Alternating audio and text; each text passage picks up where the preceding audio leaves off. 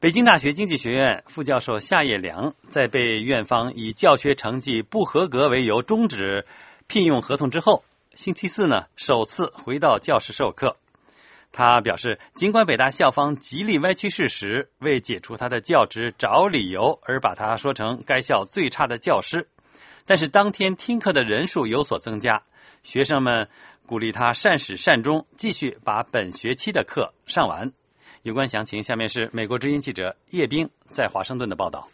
夏业良教授10月24号晚上对打电话询问的美国之音记者表示，当天上午和下午分别给本科生和研究生上了2堂课。他表示，在征求学生意见是否要换其他教师代课时，学生们请求他继续上课，而且在给研究生上小班课时，教室过道里都有人加座位旁听。他说他们说还是不要换，特别是有一个韩国学生更加坚定说老师不要走，不要换，大家还是希望你上。还有一个台湾学生说，我来选这门课就是因为想听你讲，所以还有一个学生，这个女生她引用了我说的一句话，因为一开始给他们上这门课的时候，我就跟他们说过要善始善终，要学好一个东西，那么现在他们用这句话来说老师您自己说过要善始善终，所以这样说的我反倒不好意思再说不上课这事儿。那么去下午就给研究生上课，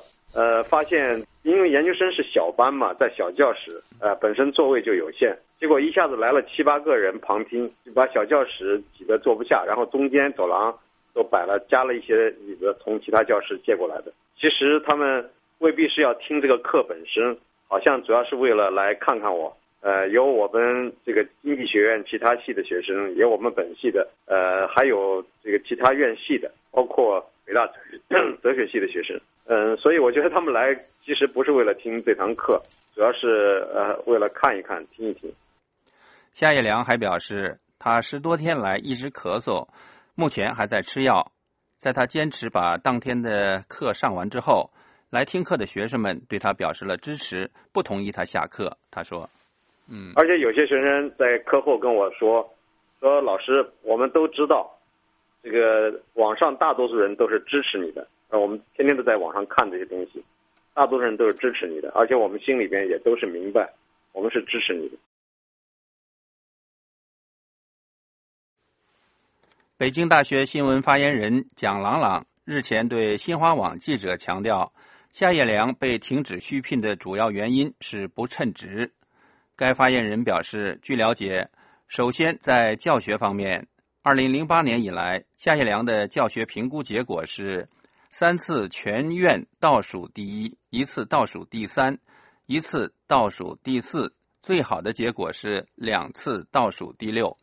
期间，学生提出批评意见有340多条，还曾有20多名学生联名要求改换任课老师，这在北大是少有的。其次，在科研论文方面，根据夏业良本人提供的材料，从2008年8月到2013年1月，夏业良发表 CSSCI 期刊论文仅1篇，与其他学生共同发表。对此，夏业良表示，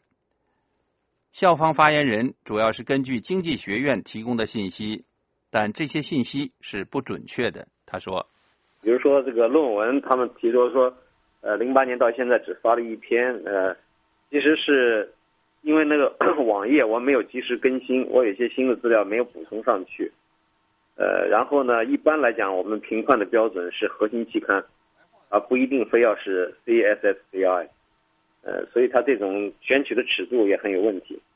他有意总的来讲，他们就是希望现在从各个方面把我说的是非常的差，然后这样的话就为他们这个做这样的这个不再续聘的行为找理由找依据。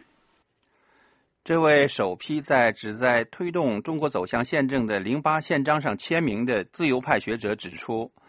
北大校方说他2008年以来3次被评为全院倒数第1，另有多次排名倒数，但这个官方说法已经露出破绽，足以证明经济学院起初的解聘说明中所说的连续多年倒数第1不是事实。夏业良2002年7月开始在北大经济学院任课，